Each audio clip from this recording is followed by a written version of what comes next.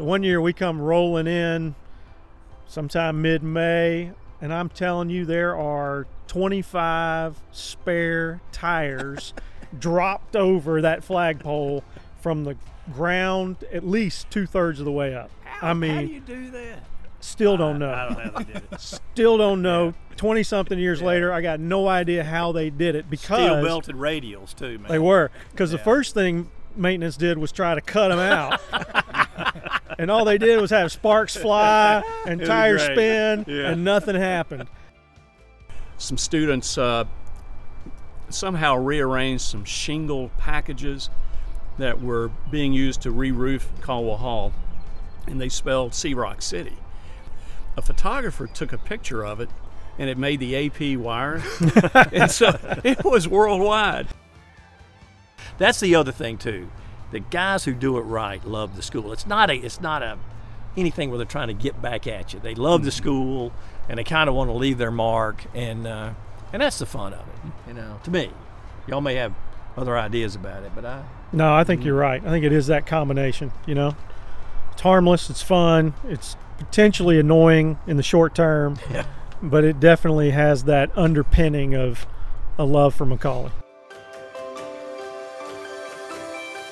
What makes McCallie such a special place for students and alumni? That's a question we often ask ourselves as we go about our jobs as teachers and administrators here on the Ridge, and often it can turn into heady, serious conversations. But not always.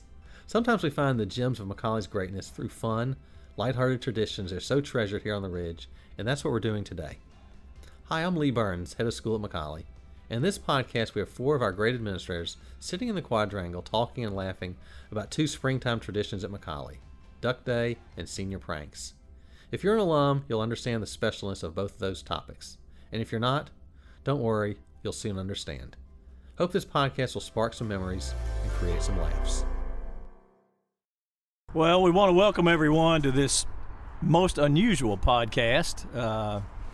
We're in the Quadrangle at McCallie School. Of course, we're outside in our beautiful Quadrangle.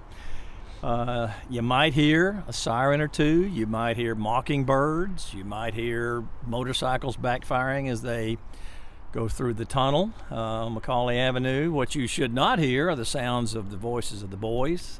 They're still returning from break, and as the times we live in, getting COVID tested as we speak. And we certainly hope for a good result there.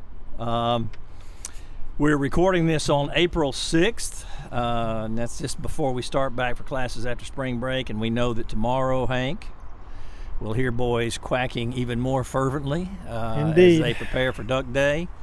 And that's our topic for the day, is to talk a little bit about Duck Day, which for those who didn't experience it or who are not alums of our school, that's a day where we break for school without anyone knowing about it, we hope, and have games and competitions, and really kind of like the old-fashioned field day. It's a great time. And then we thought we would move from Duck Day into some famous senior pranks. We probably won't mention all of those, but we will certainly get to quite a few, I hope, in the time that we have. And it's one of those things that the three of us and many of us, you'll hear us say over the years, remember the time. You know how you start a story, remember the time? Mm-hmm. And that's what this is. This is a remember the time. A lot to laugh about the creativity of McCallie boys. And I'm here with good friends and colleagues, Mr. Steve Hearn. Hello, Kenny. Good to see you, Steve. You, like Hank and I, are been here long enough to see many of these pranks. Our upper school principal, Hank Hopping, who served many roles at the school, he and I have been joined at the hip from day one and continued to do so, and it's one of the joys of my life. So, man, thanks that we're doing this together with you two guys. You have the ability to tell stories and a wonderful sense of humor, and so we're looking forward to a great time. Pleasure to be here with you two guys. Yeah. Same here. Well, let's talk about Duck Day and how it kind of started, and then I don't want to do all the talking, and I'm sure the two of you will not let me do all of the talking. But it kind of evolved from a tradition that began way before my time, called Mapes Day, where boys would actually sometimes get out of school, but I think it then even kind of evolved or devolved, depending on how you look at it, into a kite flying day on Sunday afternoon in Chickamauga Park. Is that right, Steve? That's right. It's called Harlow T. Mapes Day. And I remember Spencer and Dr. Spence and Michael Bailey, some of the other teachers getting up on stage and doing this hilarious kind of reveal of Harlow T. Mapes Day, and somehow they were trying to make it look like it was interesting. I don't quite think many people bought into it, but at least it planted the seed for the future. And so I think out of that evolved some of the more contemporary things. Somehow I just can't see a bunch of McCallie boys at Chickamauga Battlefield flying kites in the 21st century. Yeah, I don't think that'll last very long. I really don't. Well, by the time I got here in '83, I came in the fall of '83, there was no longer a Mapes Day. But what had become a tradition that boys were pushing for was Senior Skip Day, which was chaos because we had no control where they were going. It was very disruptive from the standpoint of, just trying to prepare for AP exams and final exams, and so that was not sustainable either. Hank, were you here when we had Senior Skip Day? No, I missed Senior Skip Day. Yeah. I mean, I remember boys talking about it, but it had just segued into Duck Day. Okay. And we had it was funny how the name got grabbed, Skip, Duck, and then the whole theme of quacks and ducks and all that madness had begun to grow. Pretty good size. Yeah, well, with many other things, as with many other things at the school, old Bill Eiselstein, remember him, baseball coach, summer programs director, calculus teacher. Bill was the faculty sponsor for Keokio, and I was helping him as a very young faculty member. This would have been, 84 in that era, maybe 85 and 1985, and he said, look, we're not going to have Senior Skip Day, we're going to have Duck Day. And I said, what's Duck Day? And he said, well, that's the day you open the lake, and we're going to do all this stuff. And we had this, so he organized it, I helped a little bit, and we kind of sprung it on the guys. They had no idea it was coming. But it was, it's evolved quite a bit since then. It was this big earth ball, and the classes, 100 and plus boys were pushing the ball against each other, and it got rather nuts. That's one thing I remember about it. But it then became, as it still is to some degree, the responsibility of Keokio to sort it out and to establish the program. But it is a tradition now that the only thing that will knock out the tradition of Duck Day is COVID-19, which it did last spring, and we have gotten clearance from our medical team, if you will, to have Duck Day this year in a way that I think the boys will really enjoy it. So we're looking forward to it. Of course, it's a secret and not something we can talk about. That's right. It used to be a secret from everybody. Like even Spencer didn't know about it back in the day. That is true. Didn't you have to spring it on him one time? I did. Yeah, we were out here in the Quadrangle on the morning before chapel, and it was cloudy, and it was my responsibility. I think I was 28 years old to decide if we were going to cancel school that day or not. And he's standing over me saying, Sholl, is today the day or not? And I'm looking at the weather. I have no idea. And I said, yeah, today's Duck Day. And so he just strode right into the chapel and said, today's Duck Day. And that was the way we announced it. And the kids didn't know whether to clap or lean back. But it's become much more elaborate since then. And that's for sure. And it has a little more cooperation among all of the administrators and the students. But even now, the faculty have no idea. They're not supposed to. But technically they don't. Yeah. One thing I'm wondering is how did Duck Day and TEP softball tournament blend together, or how did that all come about? Man, yeah. Did we do TEP softball prior to? We did. Prior to the TSSAA fiasco. It was a big thing when I came. I think it was in its second or third year when I got here in '83. So it was. It was a weekend in the spring. Yeah, it wasn't tied to Duck Day. Yeah. So the big one, the two biggest I remember of all time were in the mid '90s when we got sideways with TSSAA and our varsity teams couldn't do playoffs. So our season Yeah, really. So our season ended probably late April. We folded TEP softball into Duck Day, and it was huge. We probably had 40, 50 teams going on Duck Day. Everybody. It was a huge tournament. You had maybe 4 or 5 teams that were good, and then 40 teams that were not good. We're never going to be good, but we're going to have a great time tossing that softball around all afternoon. That was a lot of fun. Yeah, it's something you really can't recapture that now with teams having their playoffs and being so kind of, how that's kind of scattered throughout the calendar. Do want to mention that our colleague Jim Daughdrill has just joined us. Hey, Jim, Jim. welcome. Oh, Good Jim. to see you. Hey, Welcome. guys, thank you. Jim may not be the only one to join our jovial band here, but going back to the Hey, wait a minute, Kenny. what? No, you talking about the softball? It included not just students and not just teachers, but administrators. Oh, it did. And I've got a picture of one in particular, Oh, and yeah. I wish you could share the story about with our audience. Are you talking about Mr. Lewis? Mr. Ed Lewis. Yeah. Well, for those of you who remember Mr. Lewis, who is a good friend of mine, and I love him dearly. Used to be right after this. Yeah. He took anything that Ed Lewis did, he took very seriously, and so he would come out to the games in a particular uniform that involves some kind of gleaming white tennis shoes or athletic shoes, knee socks with stripes, really tight shorts that rode very high, and then whatever the team jersey was, and he always insisted on being the pitcher.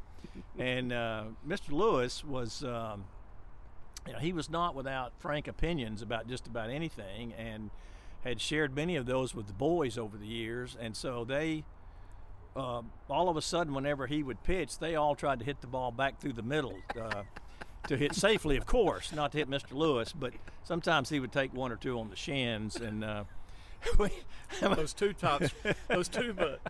socks weren't quite as no. He was quite the target out there, but I will say this for Mr. Lewis: he's a really good athlete, and managed to take that with most days with a smile on his face. The other thing I remember about those teams, Hank, you remember this too, the names those guys would come up with. Oh, yeah. That some we didn't know what they meant till after the fact, and I was glad of that. Others we found out beforehand, but you were on the front lines of that. Yeah, that was the annual challenge of the approval of the naming of the teams. Yeah. They'd come up with T-shirt designs and T-shirt names. I think the most interesting team I played on over the years was the Provocative Play Toys. And imagine all the things you can do with that name, and the alliteration of the P, and they had lots of fun with that. The T-shirt design, even, I think they snuck one by that was a little interesting, so to speak. But there were some good ones over the years. They definitely had some pretty good T-shirt and team names. They did. It was always the better your team was, the less likely you were to have one of those provocative names, because you didn't want to get eliminated from the tournament. That's right. But if you really knew you were going to be 2 and out, then you didn't. That was the challenge rather than winning a game. Oh yeah. Yeah, it's a good time. It really was. There is one particular Duck Day, as we continue on talking about that I do want to talk about, because it's connected to Jim, and it will segue us into maybe another part of what we want to talk about. Of course, we can go back to Duck Day at any time, but one of the most fun things about Duck Day is the way that we spring it on the guys, and it always involves these traditional hats. The duck hat. Yeah. What's your hat from? The Mad Hatter hat. Mad Hatter, that's right. The Yeah. Donald Duck hat. Donald Duck hat, yeah, that was passed down to me from Bob Bailey, who the last time I saw Bob, he was standing on a fire truck on campus, signaling to everyone that it was Duck Day as they had come out of chapel. So Bob loved Duck Day. Bob Bailey was Duck Day. He thought that was the greatest thing ever. But So there's some traditions that we always do, but really, other than that, it's this whole elaborate scheme of trying to fool everyone. And so this particular time happened in Jim Daughdrill's senior year, and involved his chapel talk. So Jim, I'll let you pick that up and tell that story. I think that's probably one of the most classic cases of the blend of the senior prank and Duck Day. Sure. So I'll tell it from, I guess, my perspective. It was my chapel talk was scheduled for the next day, and so I was putting the finishing touches on that, and I'm sitting in the founders lobby. And some of my classmates before, we talked about some senior pranks we wanted to potentially try to pull.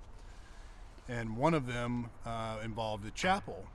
And so as I'm sitting on the sofa in the lobby in Founders, my roommate comes in and he says, "Hey, Duck Day's tomorrow." I said, "Well, how do you know that?" And this was when it was kept a pretty good secret. So I think now, guys maybe find out early or we've had some in the middle school where they kind of know when the day is, but there's a pretty tight lid on it that year. But one of the boys, it was McKeever Barwick, class of 06. He lived in McClellan dorm. There's some strategy there in trying to figure out when it is. You eliminate, if there's a lot of sporting events or afternoon activities going on, that probably wasn't going to be a Duck Day because you have to cancel those. Right. So, there's only 4 or 5 days maybe where it's just maybe there's a JV game or something, but there's just really not much going on. So McKeever and some guys had narrowed it down and said, all right, this could be the day. And he called Krispy Kreme from his dorm phone, which we had landline phones were commonly used then. Calls Krispy Kreme. It shows up as McCallie on the caller ID. And he says, "Hey, I just wanted to confirm our large order for tomorrow morning," which is brilliant. And of course they say, yes, we'll be there at 9 a.m., whatever it was. And so he hangs up the phone and says, "Boys, it's Duck Day." And so obviously that news in the dorms traveled pretty fast. So my roommate and some other guys said, "Hey, we want to try and pull one of these pranks." And I'd mentioned it involved the chapel, and they wanted to flip all the pews around. They said, "Hey, we know it's your chapel talk, but since we're not going to have school and maybe it's a good day for this, do you mind if we do it?" And obviously I'm not going to tell them no, because these are some of my best friends, and it's a good idea. And so I said, "Just put the lectern in the back and I'll give the talk from back there." Well, so in the back of the chapel. Exactly. Oh. So just flip it. If you're going to flip the everything around. McCallie Avenue side. Yeah, Okay, exactly. go. Depending on your point of reference there at the front of the chapel through the main entrance. And so the stage at that point would be in the back and I'd be on the ground level in the front. Well, I go to bed and they're up. He came in at 4 or 5 in the morning, having been up all night with the guys setting this thing up. And I get a voicemail on my landline phone from Sholl saying, "Hey, there's been a situation. I need to come address it with you. It's you may not be able to give your talk today." So I kind of played dumb going into his office, knowing exactly what this is going to be about. And he says, "Hey, somebody's come in and flipped all the pews around in the chapel." And you were hot. I think you were pretty upset. I was not happy. It's pretty hot. And you said, "Man, I can't believe they did this. I wonder if they knew it was Duck Day and how they found out." And so at that point I decided, hey, I may as well let him in on it. So I shared, I didn't say McKeever's name. I said, there was a guy who called Krispy Kreme. And I remember your response. You looked at me and you were kind of had the arms, one arm crossed, one arm on your chin, shaking your head. And you said, "Dadgummit, that is so smart." And I said, it's pretty good. And we came up with a little scheme, I guess. You want to tell them the rest of that part for the announcement? So now we find out that, okay, all these things that are supposed to be a surprise, they have to be so well organized. And you got a bunch of guys just, not organized themselves trying to handle all these logistics. So I asked Mr. Hopping to make sure that he got the physical plan involved and got the pews turned around, which we were able to do. We actually did it prior to chapel. Yeah, Looking back on it, I kind of regret that. I wish we'd left Yeah. it alone and made it and kind of run with it, but we didn't. And so we got it turned back around, but, still being irritated, I got in front of the boys and said, all right, you figured it out. And then you reversed all the pews in the chapel. The pews are pretty rickety back then. That was our main concern. We were afraid they'd fall down. And they're attached into the floor, so that was important too, and they weren't when they were sitting there. And I said, Duck Day, and I remember making a point of saying, it ain't happening. I said that 2 or 3 times. You can forget it. And so, but the whole point was Jim was in on it, and he knew that we were still going to do it. And so, Jim, your closing line to your chapel talk was? Yeah, I mentioned at the end, I was talking about the tough parts of being tall and how I was really clumsy, and had a story that went with that, and at the end of it said I was a lame duck. And at that point you came out with the Donald hat on. Yeah, I will say Hank Bramlett, who director of boarding admission and worked in the admission office at that time, he knew it was Duck Day, and he said, I was still convinced when he went up there and chewed everybody out that I was like, oh, it's not happening anymore. So it was a pretty convincing message that you shared, and that was the point when everybody realized, hey, no, we're still going to get it, and it's still going to be a fun day. Well, we had to do it. The donuts were already here, and along the inflatable. So if they'd have thought it through, they'd known I was bluffing. But if you had what I guess Teddy Roosevelt would call a bully pulpit there at the time, and kind of took advantage of it. Well, one of the things at the school that continues to be, part of the folklore and part of our traditions are all these senior pranks, and that's the only one I know of that kind of got combined in with Duck Day. I don't remember. You remember one, Hank? I don't remember any others. Most of those came in, May. They wanted to have that prank sort of right before they got out of here. So they weren't sure what we might do to them in response. Yeah, they pulled it off. But Steve, you've got a history of having been a student here back in the 70s. Take us back to some of your favorite pranks over the years that you may or may not have been involved in. You don't have to admit that, No, I wasn't. I wasn't involved in Of course not. Yeah.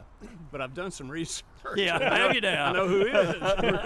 I was involved back So you know then. who to talk to, do you? Yeah, in fact, I think one of my favorite. Well, here we're sitting out in the quad. Yeah.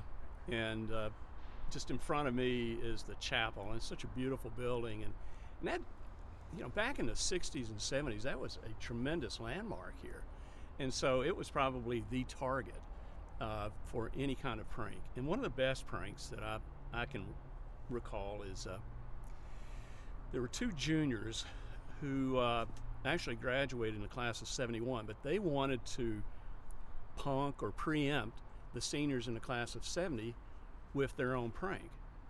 And so they decided to use the chapel as the base of that prank. And so the 2 masterminds, actually there were 3, were David McCallie, John Whitaker, and Alan McCallie. Great guys, certainly connected to the school. And that may explain how they came across some keys that allowed David and John to go up into the chapel tower. And then actually they had harnesses, and they found their way up to where the clock is. And prior to all of this, John Whitaker happened to know a student at another school who was an art major, and so that student designed this life-size replica of Mickey Mouse. And so their plan was to tape onto the chapel clock the hour hand and the minute hand, or whatever, Mickey Mouse, and let it kind of move all the way through the rotation. And so here they are. It's pitch dark. They also had access to the light switch, so they turned all the external lights off. And back then there were spotlights all around the chapel. And luckily, though, they had their 3rd member of their team, Alan McCallie. He was stationed over in the Lutheran church parking lot, and he was kind of their safety watch guy.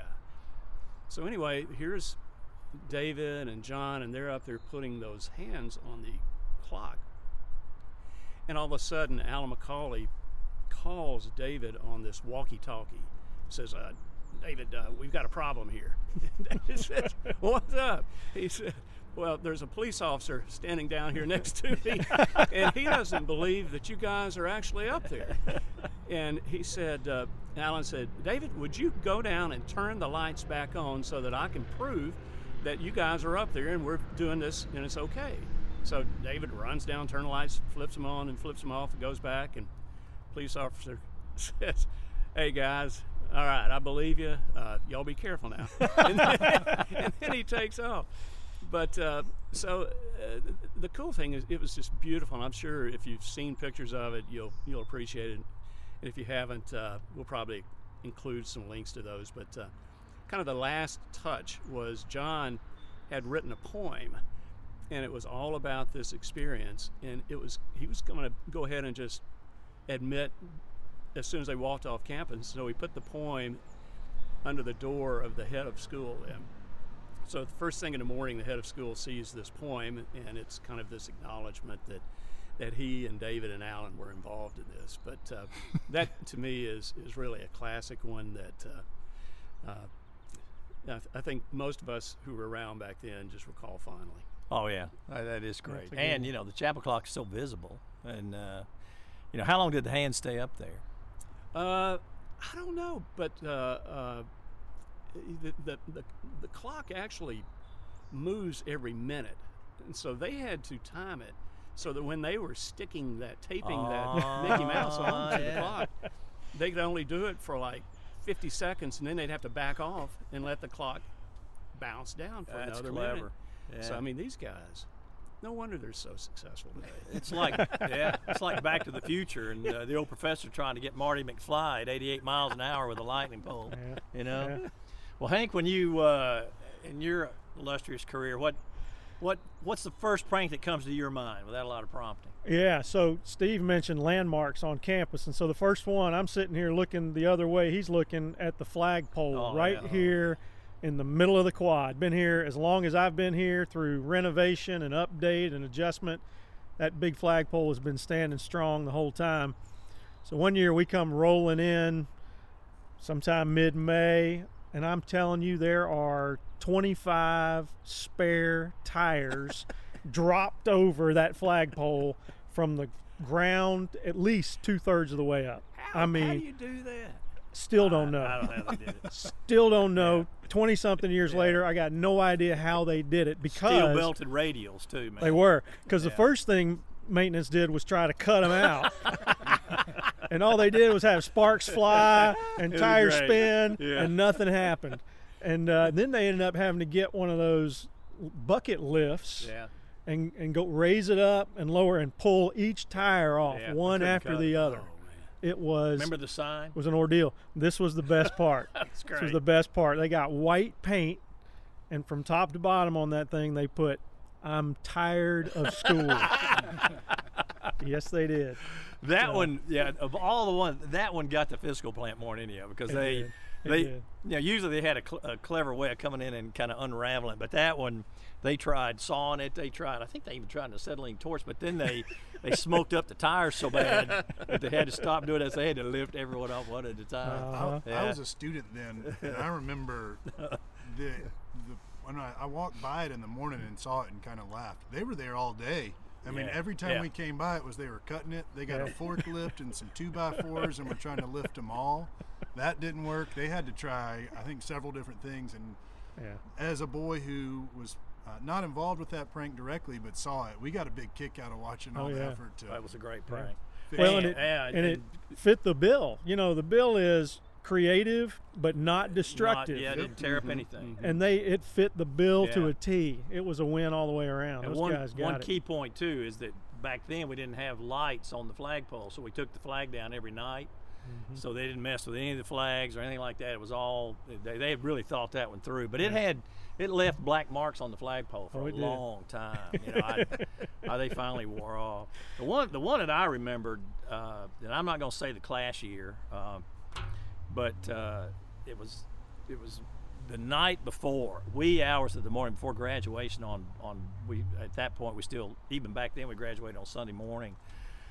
Because it's the one morning, even now, where we know that, you know, we can get every boy there, no matter what's going on with athletics or all of those things that could come into conflict with it. But anyway, they let, I don't know, a couple of crates of chickens out on the campus.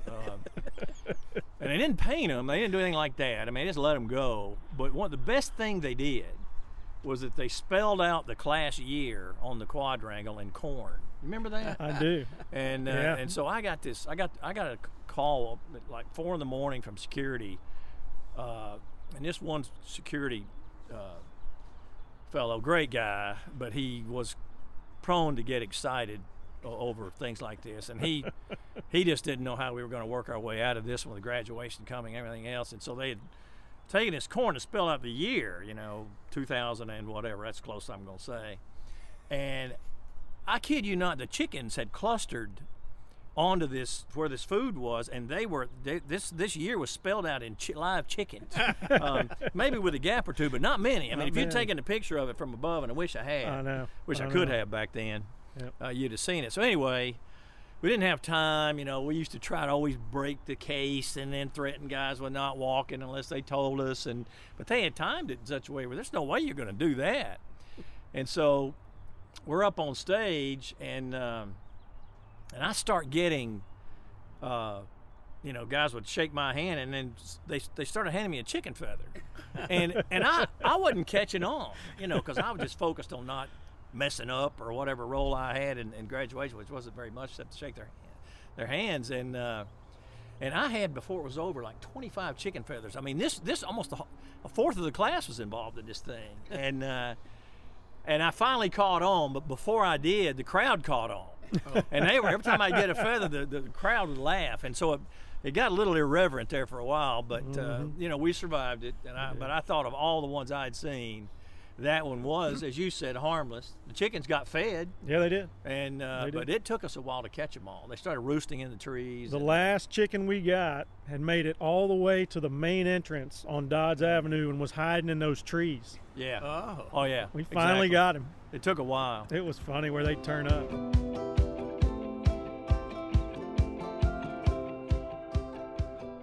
You are listening to Stories from the Ridge, the podcast series from McCallie School alumni, parents, students, and friends.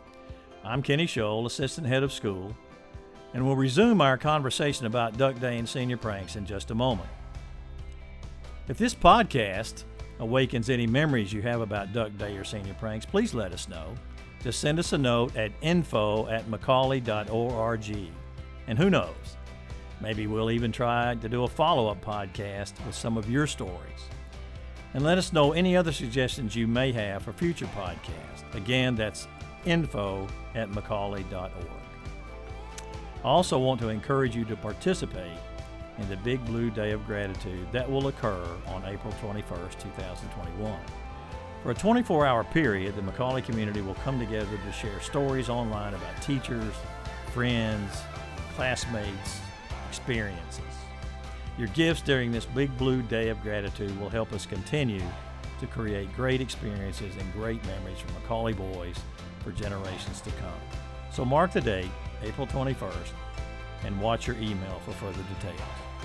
Now, let's get back to the Quadrangle and continue our conversation and stories about Duck Day and senior pranks with Hank Hopping, Steve Hearn, and Jim Daughdrill. I had a classmate named Ayanga Akpukawarak, a great guy. He was a three-sport athlete. He won the Chester Stevens Athletic Medal, so stud athlete, was Kio Kaio. Great guy, played college football and professionally for a little while and is a software developer now. But he, Akpukawarak, pretty long name, and so we decided in one of the sections of the bleachers, there's about 4 sections, that we could fill up an entire row if we each had a letter of Akpukawarak across our chests. And so that was a bunch of boarders. We were up in South Hutch, and Patch Lawson, who is not only a classmate and a good friend, but is a colleague in the admission office. He and I were kind of the ringleaders of it, and we're outside his dorm room, and so we get all the other guys painted up, and Patch is painting the letter on me, and he says, man, it'd be fun if we had something painted on our backs. I said, yeah, what should we do? And he's like, wouldn't it be great if Baylor sucks, we're like the same number of letters as Akpukawork? And we kind of giggled, and we were both doing the math in our head and kind of made that connection at the same time and looked at each other, and we were like, well, I mean, we got to do it. So we did, and as if you were sitting on the court, you just see the front of us, so you just see Akpukawork. But we try and time it where we would all spin around, and folks could see the back. And Hank, you may have caught us. I forget. Somebody kind of I didn't catch noticed. I know you. Yeah, I never did. We missed it with you, but we tried to be sneaky about it. Which on the front row of the biggest basketball game of the year, that was a little tougher. Yeah, I think y'all did the spin. Maybe we got you on the third try. Yeah. So, but you got a couple of them where the whole crowd got a good Yeah. look. We couldn't figure it out. We were Hank and I were standing by each other doing our crowd control thing, and when the crowd kept laughing at the wrong times, and or cheering at the wrong times, or booing at the wrong time, whatever. And I said, something's going on. And he looked back just in the right time. I think as they were spinning, he said, they're spinning for some reason. Yeah. And he went over there and made them all turn around, and we had fun with that one. There are countless pranks we could list and go into great detail on, but I thought maybe we just might hit a couple of them on, maybe not in as much detail, just so it maybe shake up some memories of some folks that had to part in them or remember being here when they were done. So why don't we just go around and kind of just mention one, give a brief description of it. Hank, so why don't you start? Yeah, so for all you guys who love John Strang, and we all love John Strang. Oh, yeah. That was a great one. The prank where must have been 50 guys pulled their cars all the way up to the quad from one end of it to the chapel, just parking cars, and in the front dash of every car it had John Strang parking pass. And the tribute to John, who would literally in the later years park his car anywhere. Yeah. It was a great tribute. It was, and remember how long it took to unravel that? Oh my word! Yeah. It took half a day to get those guys out of there, and we made them go to class, and then we got it done in their free time. But I mean, one car would block 30. It took forever. Yeah. That was a great one. Yeah. Steve. I was talking with Skip Brock, and he shared with me in '66 he and some of the other boarders went up to Colonel Armstrong's house, which is a house on the hill next to the head of school's house. And so back then, most everybody drove about a 25-foot Buick or a 30-foot Oldsmobile or whatever. Well, Colonel Armstrong had like a 3-foot Fiat 500. And so these guys, they put the car at night, it's dark, put the car in neutral, rolled it down the hill, and somehow found a way to get it on the side roof of the dining hall. And so those guys, there's obviously, and you go back and look at yearbooks, there are pictures of that little bitty car on top of that flat part of the roof. Isn't that great? Yeah. So I think that's an interesting story. Yeah. Jim, any from your days? Yeah, one, I'm going to stick with your car theme here, Steve. When I was a sophomore, I believe it was, when Tim Chaquin came. He was an English teacher at the time, is our dean of students now. And he drove a Volkswagen Golf, which is not much bigger than a golf cart. And every day, it would only take 4 guys. And I don't know if it was the same 4 or if it rotated, but they would go out and they lift his car up and they would just move it to another spot, maybe not far away, but just enough so that he comes out, looking for his car and kind of has a moment of panic before realizing, which he learned, even though he's a new faculty member, he learned if he showed any frustration with that was just going to egg him on. So he just kind of let it go, would go to his car and wherever they had put it, and kind of carry on with his business. But that was always kind of a funny little one that was not destructive and was mostly creative. Yeah. Oh yeah, that's great. I remember that too. And he did ask us, what should I do? And I said, I wouldn't, not till they ding your car up, I wouldn't worry about it too much. I guess we'd have to mention the upper school library for those that were around in that era. Yeah. Our library is now virtual, except in the middle school where we still maintain stacks and such. But the library was always the source of the prank for, I guess, 10 years running. And some of those crickets and the what do you call that thing, Hank? The book return. Yeah, it was a great idea in theory. There was a metal slot there. I mean, somebody had gone to great lengths so that we wouldn't tear, or the kids wouldn't tear up the depository, but it was a slip and a book would fit in it. But I mean, that thing was made. Remember that thing was welded? It was welded. I mean, you couldn't have blown it up. But they would put stuff in it, lizards and crickets, and just. I mean, just all kind of stuff. It never ended. And then we had one year with some guys. One of those was, I'll have to mention the name here, one of the Huffacres, long time ago. Yeah. He led a group into the library, and they didn't think they could get in, so they really didn't have a plan. And they got in, and so when they got there, now what do we do? And they took every single book off the stacks. Oh. And now that one. We laughed about it after the fact, but it was during exam time, and people still use the library for that, and that was a train wreck. But there are a lot of those, and they're and even when we converted the library into the learning center, so just a few years ago, this one was a pretty good one. I got to give them props for this. They decided they were going to take every piece of furniture, including the rugs and the lamps and everything else, out of the learning center and set it up in the quad. Yeah. So they started, and they get this thing rolling. For about an hour into it, they're setting up chairs and tables exactly where they were inside and where they are outside. So it's looking like a perfect mirror image of the learning center, only in the quad. But then I think they got a little bored, or maybe they were tired and they had to get finished, or maybe they thought they'd get caught or something. Because by the time it ended, there was stuff just kind of strewn around. I mean, there was chairs hanging in trees. Yeah. There was the rug. I'm not sure where they put the rug. I think they rolled it up and dumped it on a table somewhere. But one of the best parts was when we rolled in the next morning, there's Sumner McCallie setting up shop in the learning center in the quad, like it's another day at the office. Yeah. All my meetings, I have my meetings down here, all my student stuff's going on down here. The learning center is in session. And then the other best part was, turned out we made some guys who had to work off demerits take it all back in, and about 3 or 4 of them ended up being the same guys who'd taken it out. Yeah, that's right. Yeah. It's funny how it works that way. There's some little karma something there to that. Yep. One of the things I wanted to do very quickly is just talk about some of the worst ideas for pranks that never came to fruition. The guys ran by me. I've got a couple. One was this was around Duck Day. This guy came in the office. He said, "Listen, I got an idea about how we can announce Duck Day." He said, "I've got a friend that's got a helicopter," and he said, "Thought what I'd have him do is hover over the quadrangle, and we would drop these plastic ducks down on the quad." And I said, "Well, how much do the ducks weigh?" And he said, "Well, they're light." I said, "Well, then they'll be blown everywhere." And he said, "Well, then we'll make them heavier."